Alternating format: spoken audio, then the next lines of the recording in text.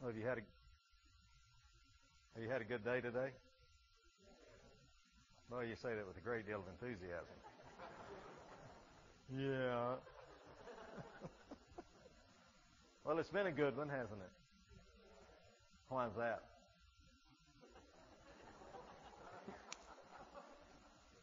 I think it's been a good one because God made it. And every day of your life you ought to treasure. Life is an incredible gift from God. You could have never been born, you know that? And if you'd never been born, you'd never have an eternal future in the presence of God in glory. So it's a blessing to have been born and have a day. Today was a good day. It's a good day because God made it and God gave it to you. How many of you had the best day you ever had in your life today? 3 or 4 brave souls lifted their hands. Let me put it this way. If you consider the fact that the last 24-hour period of time you spent alive on this earth moves you 24 hours closer to the coming of Christ and the establishing of His kingdom on earth, and when He comes, we will see Him. When we see Him, we'll be what? Like Him. So you're 24 hours closer to being just like Jesus. When you consider all that, you just had the best day you ever had in your life. It's just a matter of perspective. I'm telling you, perspective is everything. If you begin to see things correctly, when you think right, correctly, you feel right. When you feel right, you act right. It all starts with your thinking. It all starts in how you think, the proper perspective of things. That's the reason God gave us His Word, I believe, more than anything else. God gave us His Word to change the way we think. Now, any of you in here have zero area in your life where you need to change the way you think? I mean, you're just exactly like Jesus right now? Well, if you're not just exactly like Jesus, then you have needs of changing the way you think. And the only way that's going to happen properly is for you to receive His Word. God's Word changes the way you think and begins to order your thinking according to God's ways.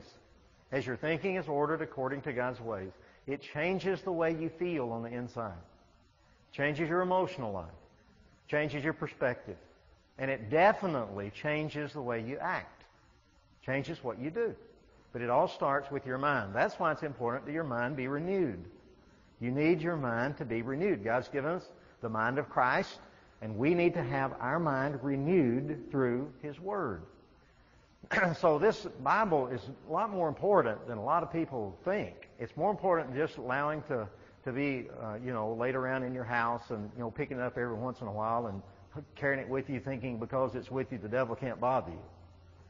It's more important than that. What God really wants you to do is feed on His Word. And it will change the way you think. I hope that what we see, just some simple things in His Word tonight, changes the way you think in one particular area of your life, and that you'll never be the same again because it changed you.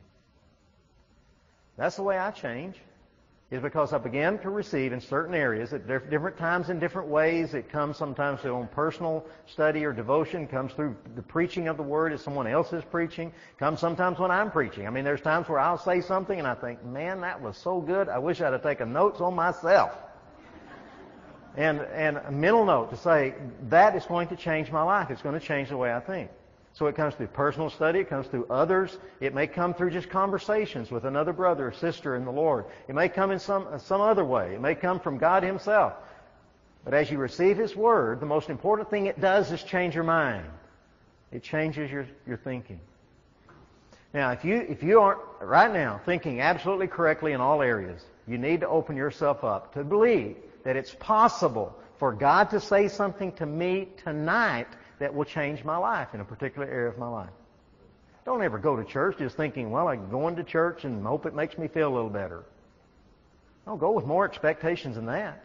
Go, number one, expecting to meet with God, to come into His presence and to meet with Him. But secondly, come expecting that somewhere in this corporate gathering, the Lord is going to come and say something to me that's going to leave me different. And He will. Those who ask, get. Now, that's a little misquote of the Word, but it's the truth. If you seek, you will what? Fine. If you knock, the door will be open to you. Ask and you shall receive. Come expecting that the Word of God, in whatever form it comes to me, is going to change my life. And God can say something to you totally independent of what I'm saying. Have you ever noticed that in church? The preacher be preaching on one thing, God's talking to you about something else. That doesn't happen often, so don't be listening to other voices. I want you to listen to me. But anyway, I want you to tune in tonight. Please just give attention for, the next 3 or 4 hours as we go through the Word and concentrate. All right? I want you to turn over to Acts chapter 1, if you would, please. Acts chapter 1. Before we get into it tonight, I just want to say how much I appreciate the opportunity of coming and teaching and being a part of your lives and getting a chance to come, because I feel an ownership, some measure of ownership in the birth and the life of this church simply because I've prayed for you. And I prayed for Robert long before this church ever started. Prayed with him through the process of the decisions and feel a deep ownership of and really a great deal of joy in what God's done in the church in 1 year. It's quite remarkable. I mean, it really is. And the Lord is doing some good things. And I feel, and many of our people feel a part of that because we all love Robert. I mean, at Calvary, we love Robert. We loved him at Metro in Oklahoma. He's come and done all of the presbyteries that we've had in our church. And our people there love him. And if y'all don't like him, we'll take him. I don't know what we'd do with him, but we'll take him. But we love Robert and love Debbie and love their family and love the staff and the people that God is collecting and putting together as a leadership team here. And so it's an honor to me, it really is, to be able to come and teach you and to open the Word of God to you. Acts chapter 1, verse 1. It says, "The first account I composed, Theophilus, about all that Jesus began to do and to teach." Now this is Luke writing the book of Acts, and the first account he composed was the book of Luke. So in the book of Luke, he talks about what Jesus began to do and to teach. In the book of Acts, he's going to tell you a lot of other things that he did. Okay? Verse 2, "Until the day when he, Jesus, was taken up, after he had by the Holy Spirit given orders to the apostles whom he had chosen.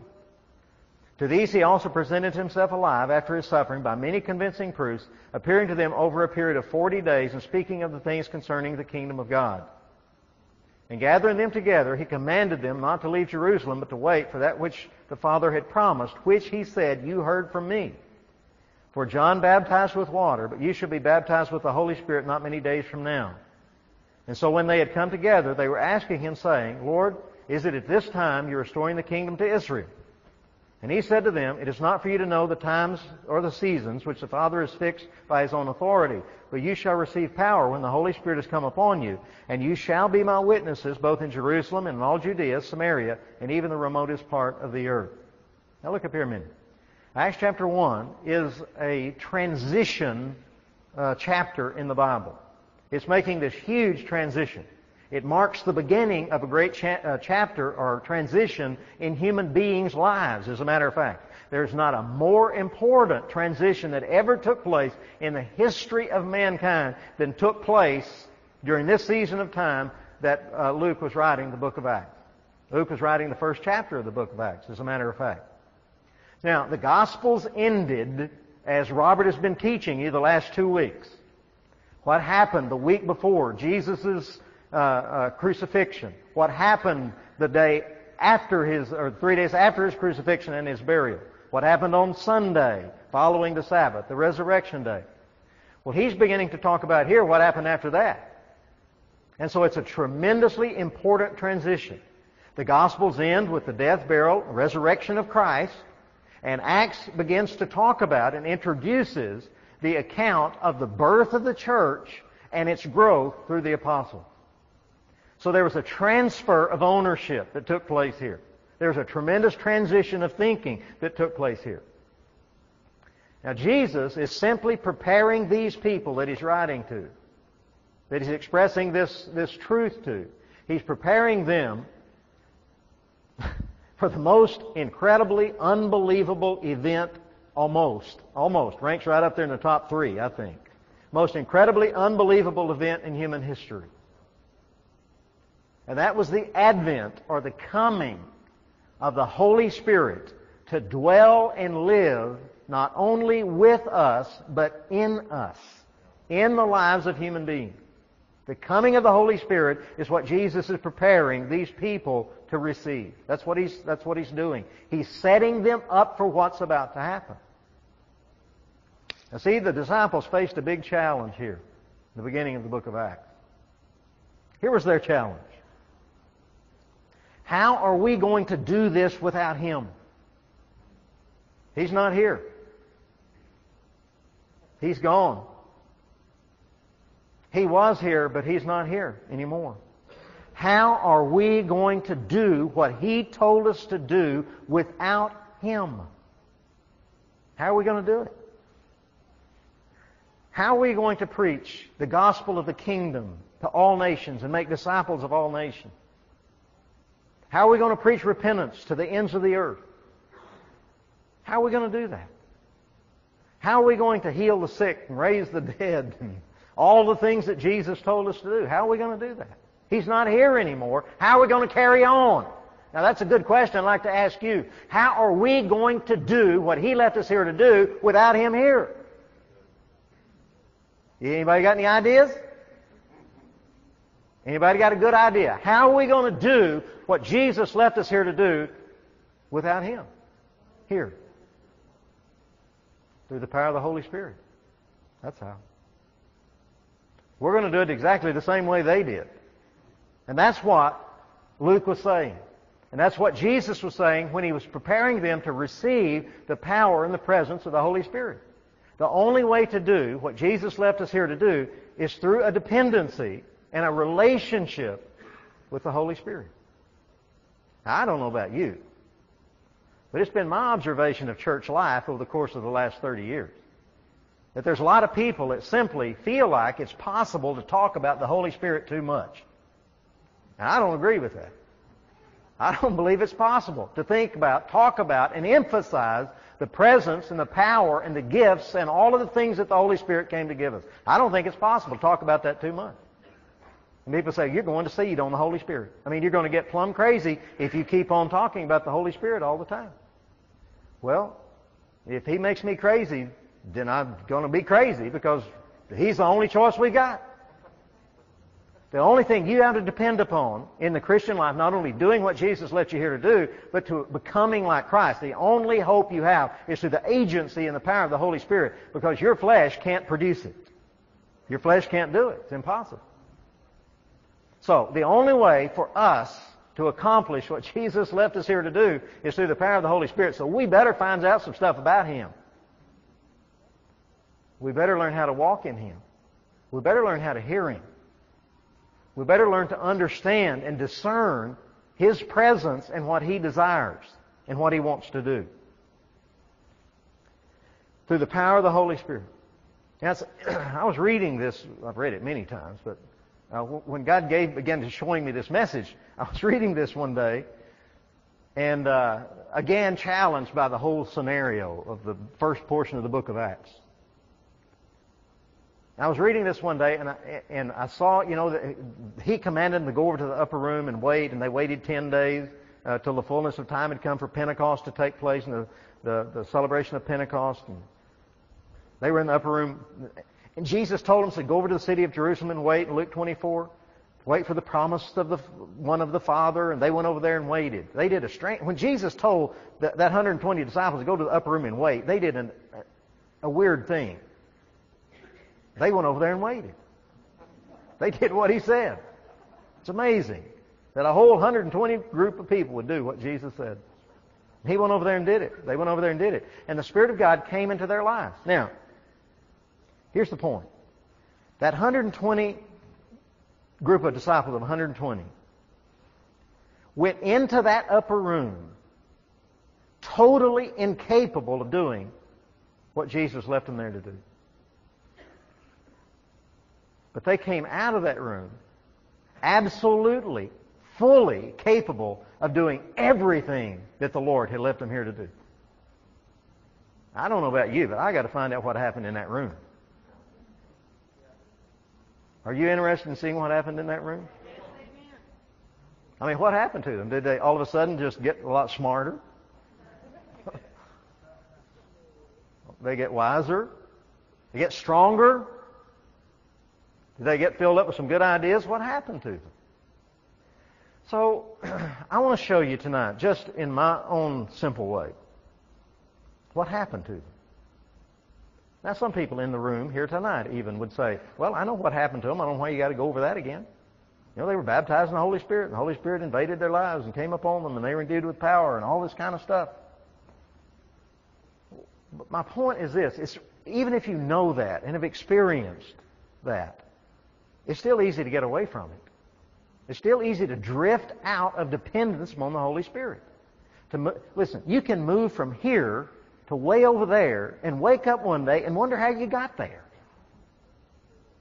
It's kind of just drifting out of dependence upon the Holy Spirit. And anytime you don't depend upon Him and trust in Him and put your hope in Him, you put your hope in something else. Well, what else do you put it in? You put it in your own flesh, the performance of your flesh. And especially in good times, it's easy to trust in your flesh. But some of you got some good flesh. So it's easy to put your trust, especially in good times. It's easier in hard times, really, in challenging times, to utterly depend upon the Holy Spirit than it is in good times. But we find ourselves drifting. So I want to call your attention back to where you need to be rather than where you might be. Okay? Don't allow the drift to take place. For instance, let me give you an illustration of what I'm talking about here. The way we need to be brought back to attention on this issue, because we simply don't have any other hope other than the power of the Holy Spirit in our life. That's the only hope we have. If you were to go to the dictionary, for example, and look up the word black, one of the words that would describe black as a definition of black would be the word dark. If you go to the dictionary and look up dark, one of the words that describes dark or defines dark is obscure. You look up obscure, one of the words that defines obscure is dim. You go to the dictionary and look up dim, one of the words that defines dim is pale. You go to the dictionary and look up pale, and one of the words that defines pale is white. Well, now, I started out with black, and I end up with white, and I didn't take any big steps along the way.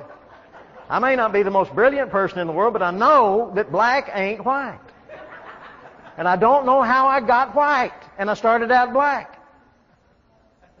I started out this way, I ended up this way. Or I started out this way and I ended up this way, and I don't know how I got here. Now, I want you to listen to me. Listen to me. Listen to me. You can find yourself in a hurry, somewhere where you never intended to be, and thinking things you never intended to think, and wake up one day and say, how in the world did I get here? It doesn't take a whole lot of being off course to get a long way from God's perfect will and desire for your life if you don't focus in on trusting in the power and the presence of the Holy Spirit to lead you and guide you. This whole issue of the Holy Spirit is very important to us. It's the most important issue that faces us. He said, not many days from now, you shall be baptized in the Holy Spirit. It's the most important event in human history since the coming of Jesus. Jesus says, as a matter of fact, it's more important that I go away. It's expedient that I go away. It's better that I leave. Why? Because another like me will come. The Comforter will come, but He will no longer be with you. He will be in you. If you don't wake up to the understanding of the fact of the presence of the Holy Spirit in your life and the need of receiving this baptizo, this immersion in His presence, you don't have anything to lean on except the good ideas you have in your mind and the strong arm of your flesh. That's all you got. That's all that's left. It's either the Holy Spirit or your flesh. So it's important that we look at this. So I'm just going to ask just a few questions. Here's the question. Why be baptized in the Holy Spirit? Why be filled with the Holy Spirit? And this is not complicated. Why be filled with the Holy Spirit? Here's the first reason. You listening? Here's the first reason. So we can think what God thinks. So we can think what God thinks, or think as God thinks.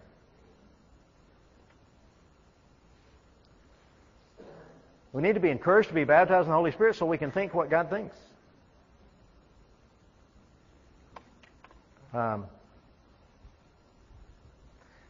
Naturally speaking, we don't have the power to think what God thinks. We don't think God's thoughts in the natural.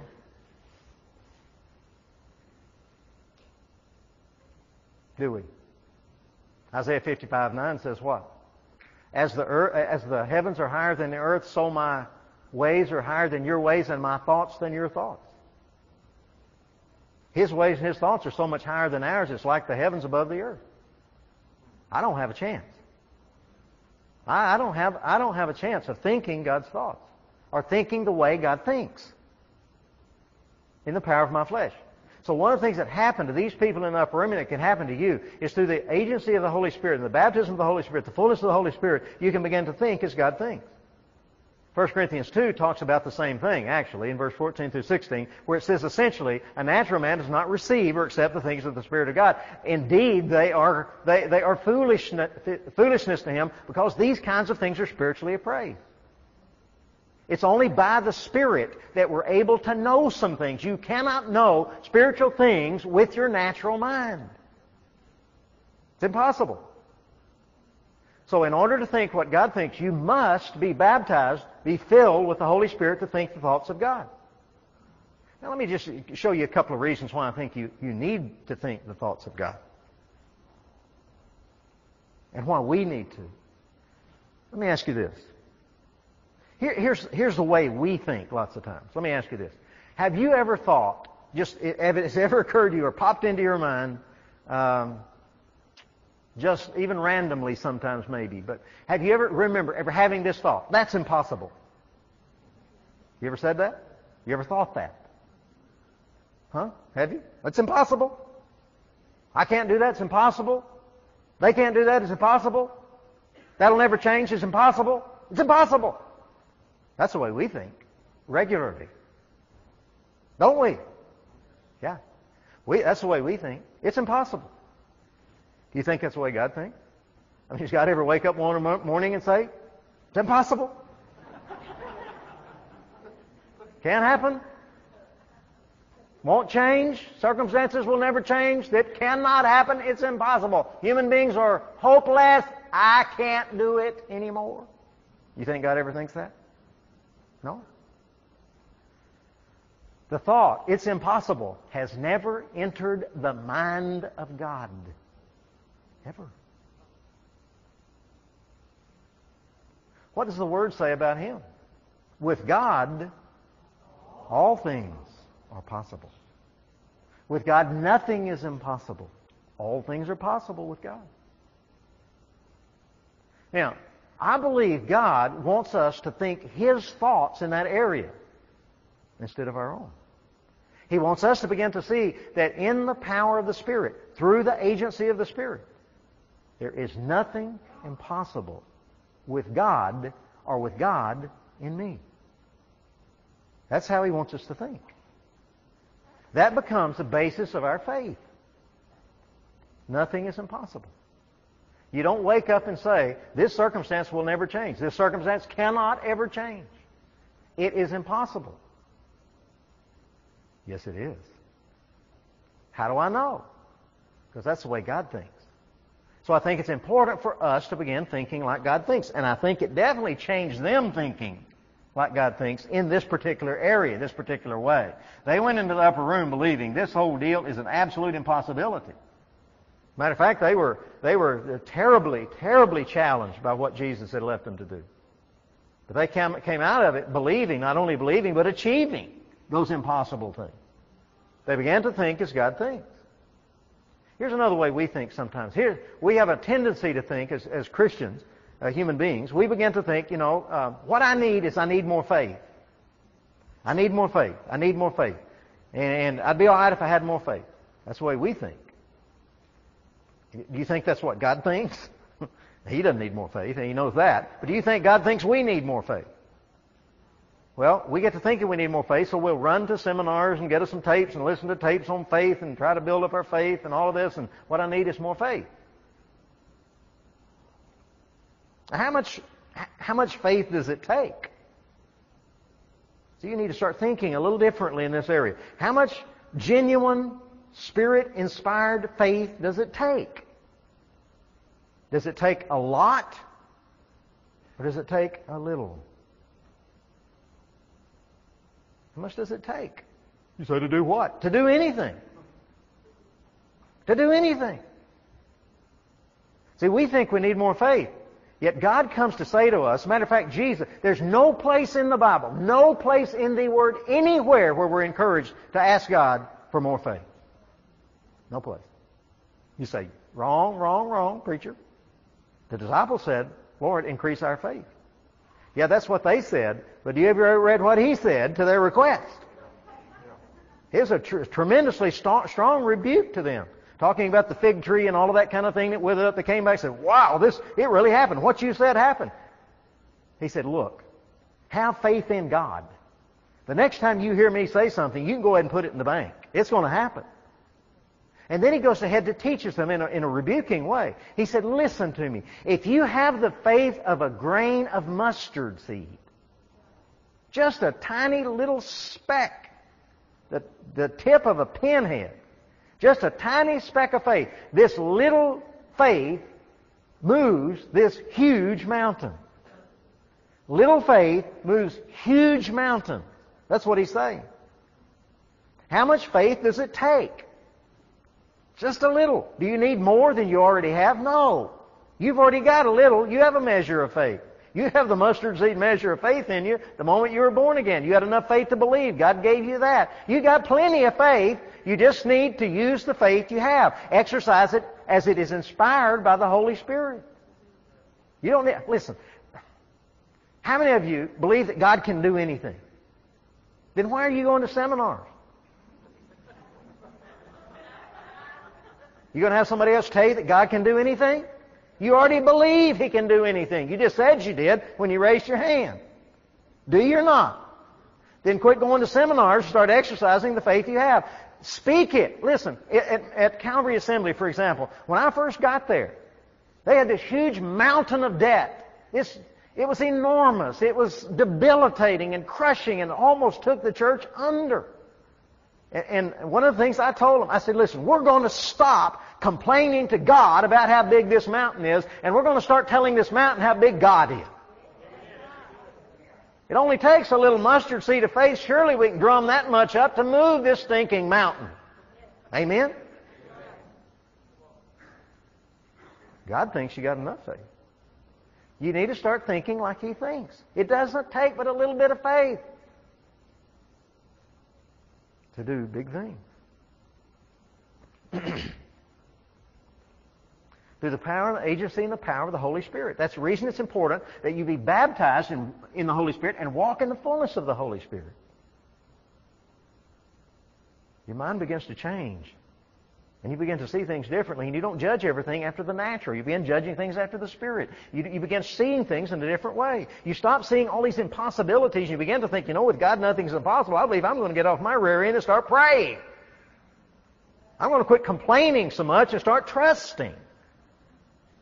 I'm going to stop looking to natural things to help me do supernatural works. I'm going to stop trying to figure it all out and trust God. Those kinds of things happen through the agency of the Holy Spirit. No other place, no other way. It's important that you be baptized in the Holy Spirit. You say, what if it starts making me act weird? Well, just weird all over the place if that's what the Holy Spirit leads you to do. But listen, don't be afraid of the Holy Spirit. The Holy Spirit doesn't make you weird. He makes you more genuinely human. So don't be afraid of Him. We don't think like He thinks. You can see this here in the book of Acts. Chapter 1. Jesus comes to these disciples and He says, not many days from now you'll be baptized in the Holy Spirit. And what did they say? Oh, it's at this time you're going to restore the kingdom to Israel. We're going to get to be big shots. We've been waiting on this a long time. See, that's the way we think. That's the way we think. Lots of times. That's the way we think. Jesus comes and says is to prepare them for the greatest event in natural human history, the birth of the church, the coming of the Holy Spirit.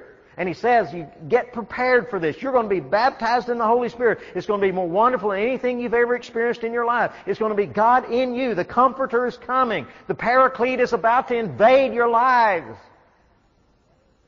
They said, oh, it's at this time you're going to restore the kingdom to us. See, they were thinking about themselves. He was thinking about a world without hope and without God. His thoughts are higher than our thoughts. We think about us pert near all the time. He's thinking about a world without hope and without God. If you're ever going to get to where you think like God thinks, you must be baptized in the Holy Spirit. It changed them in that way. They never asked that question again. And never had that expectation again in their lives that He was going to restore the kingdom and they were going to get to rule with Him. If you don't believe that, read the rest of the book of Acts and watch what's happened to them. God changed their mind that day when the Holy Spirit invaded their lives. Same thing happened with Peter. Peter was thinking one way and God was thinking another way. Peter said, I'm called to the Jews. I'm not going to the Gentiles. But that wasn't what God was thinking. That's when the sheet with the unclean stuff was let down and all that happened with Peter. Essentially, God said, Peter, you better change your mind about this. You don't think you're called to the Gentiles, but I think you are. And you better do what I say. And he did. He was going one way. God was leading in another way. Through the agency of the Holy Spirit is where you find those kinds of things out. It is not by might and not by power of the flesh. It is by my Spirit, says the Lord. A dependence upon the Holy Spirit. Here's the second thing. You say, man, are they all going to be this long? No. Here's the second reason we need to be baptized in the Holy Spirit. That we can feel what God feels. Not only think what God thinks, but feel what God feels. This one may be harder than the first one. You can't feel what God feels. We can't do that. Yet He wants us to feel what He feels. For instance, the most comprehensive definition of God, I guess, if you were going to put it in one sentence, is found in the book of 1 John, where it says, God is what? He's love. It doesn't say He is lovely or He loves. It says He is love. He is. He embodies love. That's what He is. God is called love. It's only through the agency and the power of the Holy Spirit operating within you in a supernatural manner that you're able to love as God loves. That's the only way. You can't do it in the power of your flesh. Can you? You ever been challenged by the challenges in the Word to love as God loves? It's overwhelming. It's overwhelming. It's impossible. Except through God. Now, for example, I truly do love Robert. I've loved him a long time. I really do. He's a great brother, a great friend, and I love him. I'd do anything for him. I really would. Anything that I could do that would benefit him, I would do. If I thought it was in God's plan, God's will. There's one thing I couldn't do and wouldn't do. I would not sacrifice one of my children for him. I wouldn't give one of my children up to die for him. I couldn't. Nor would he ask me to, but I couldn't do that even if the request was made. That's something I simply could not do. God did. God did. It's only through the agency and the power of the Holy Spirit that we're able to love as God loves. We're able to feel what God feels. It's only supernaturally imposed upon us by the Holy Spirit. Now listen, how in the world are we ever going to reach a world of people we don't even know? How are we going to have compassion for people that we don't even know? In the power of our flesh, like we are? No. It's only through the power of the Holy Spirit. He's the one that brings the compassion for people into our lives so we can feel what God feels. It's the only way. God changed these people that way. The Holy Spirit changed them that way. He changed them from self-centered, self-seeking individualists into people who are passionately in love with God and had a great compassion and love for other human beings. He did that. I imagine most of you are about like me, to tell you the truth. Here's the way I am most of the time. I imagine you're about like me. I mean, basically, I love me, and I love those that contribute to my welfare. That's basically the way we are. I love me and mine, those that love me and mine.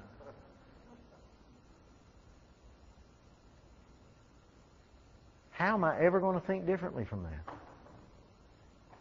How am I ever going to stand over a city like Jesus did and genuinely see the people and weep? Not because they're being blown to smithereens or blood's running in the streets necessarily, but begin to weep simply because these human beings look like sheep with no shepherd. How am I going to feel that? Do I need to feel that? Do I need to feel that way? Do you need to feel that way? Maybe that's a better question. If we're ever going to do what Jesus left us here to do, is it important that we feel what He feels concerning other people? Is it important? Yes. I have people all the time coming to me, Pastor, I just don't love people. I don't have compassion for people. I say, well, I don't either. In the power of my flesh, I don't either. It's only through the agency of the Spirit, the anointing of the Spirit, the presence of the Spirit, the fullness of the Spirit, the baptism of the Spirit, that you're able even to begin to see with God's eyes, to think what God thinks, and to feel what He feels. But I believe it's possible for us to feel that same kind of compassion for people. That's why I need the Holy Spirit. That's why you need Him too. You want your old cold heart warmed up? Let it get invaded by the Spirit of God. He'll warm you up in a hurry. You'll find yourself weeping at times that you wouldn't have wept in the past. You'll find yourselves laughing at times that you wouldn't have laughed in the past. You'll find yourself rejoicing at things you wouldn't have rejoiced over before, and find yourself weeping at things you wouldn't have wept over before. He changes you that way in how you feel. You remember the story of the Good Samaritan? He was a good guy, wasn't he? The Good Samaritan was. Went and got the guy out of the ditch who had been beaten up and left for dead and all that stuff and took care of him. You remember what happened in that story? You remember this guy got robbed and beat up and left in the ditch and so forth, and this priest came by first and the Levite came by second. They saw this old guy down there in the ditch and thought, and walked by on the other side. You know why they went by on the other side? Because they could tell from where they were that he'd already been robbed. That's why. Now listen. Listen. Listen. Some of you got that, didn't you? Listen. Listen. I'm going to make a point out of this if you listen to me.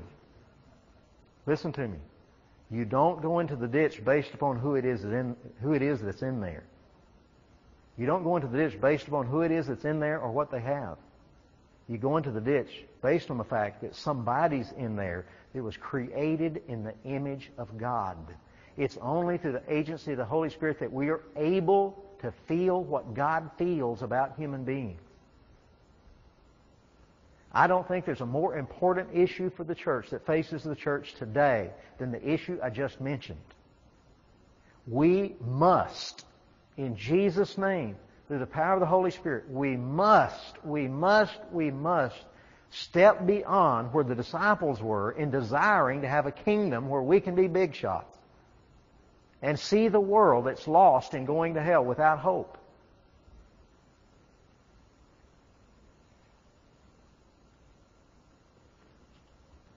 So we can feel what God feels. Here's the third reason to be baptized in the Holy Spirit. So we can want what He wants. So we can want what He wants. The Holy Spirit will change your wanter. He'll change your wanter.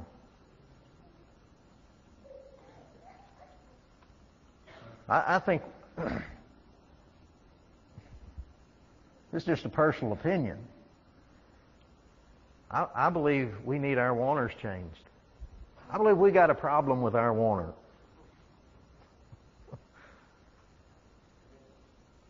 There is a war going on over our wanter, our wants. Isn't there? You feel it all the time, don't you? There's a huge difference between our wanter and our needer. Isn't there?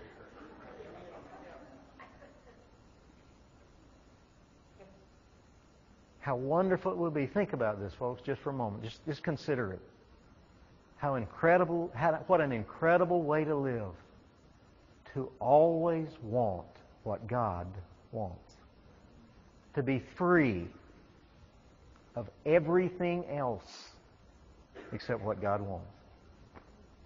Wow. I'd give a lot for that. It would free you from so many things. So many wasted moments and hours and endless time spent in activities that are meaningless.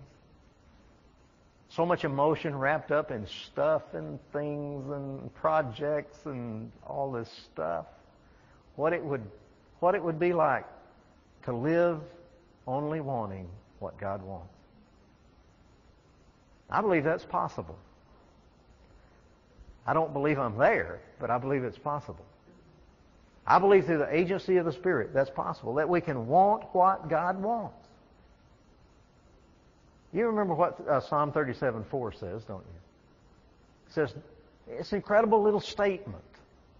Delight yourself in the Lord, and He will give you the desires of your heart.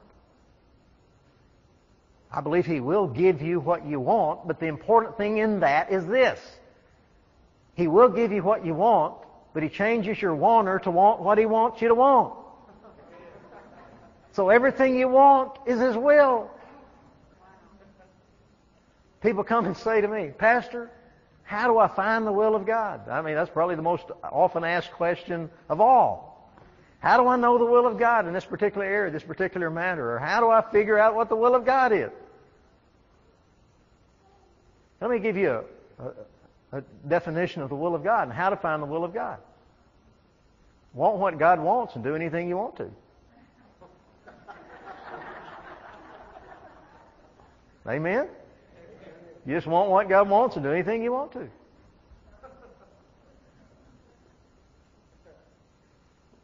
Now you begin to see this. If you'll think about it a minute, you'll see it displayed in this pristine form in the lives of the early New Testament Christians. You see it displayed in their community.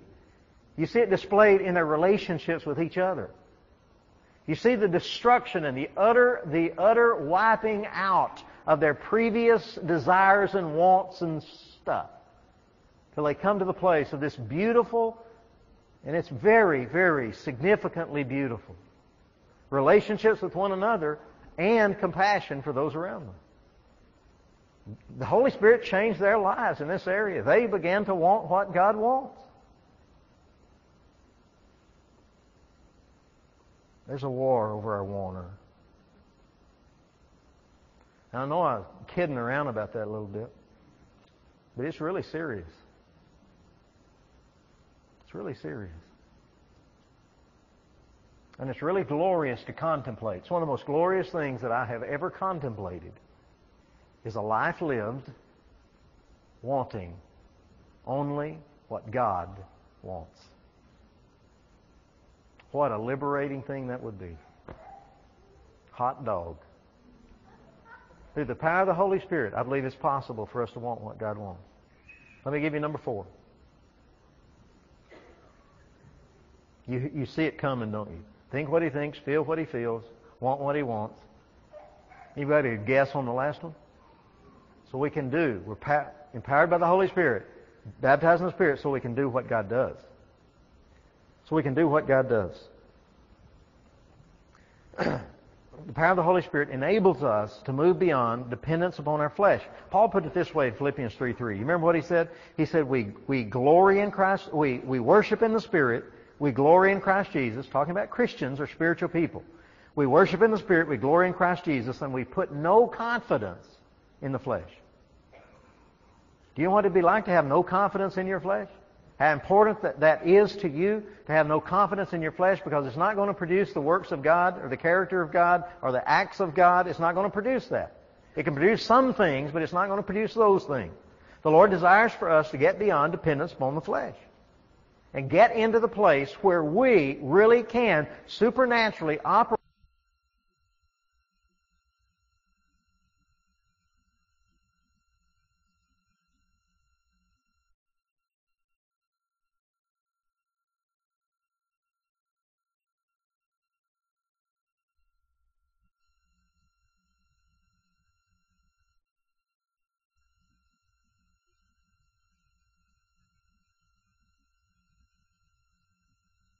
to do what Jesus left us here to do.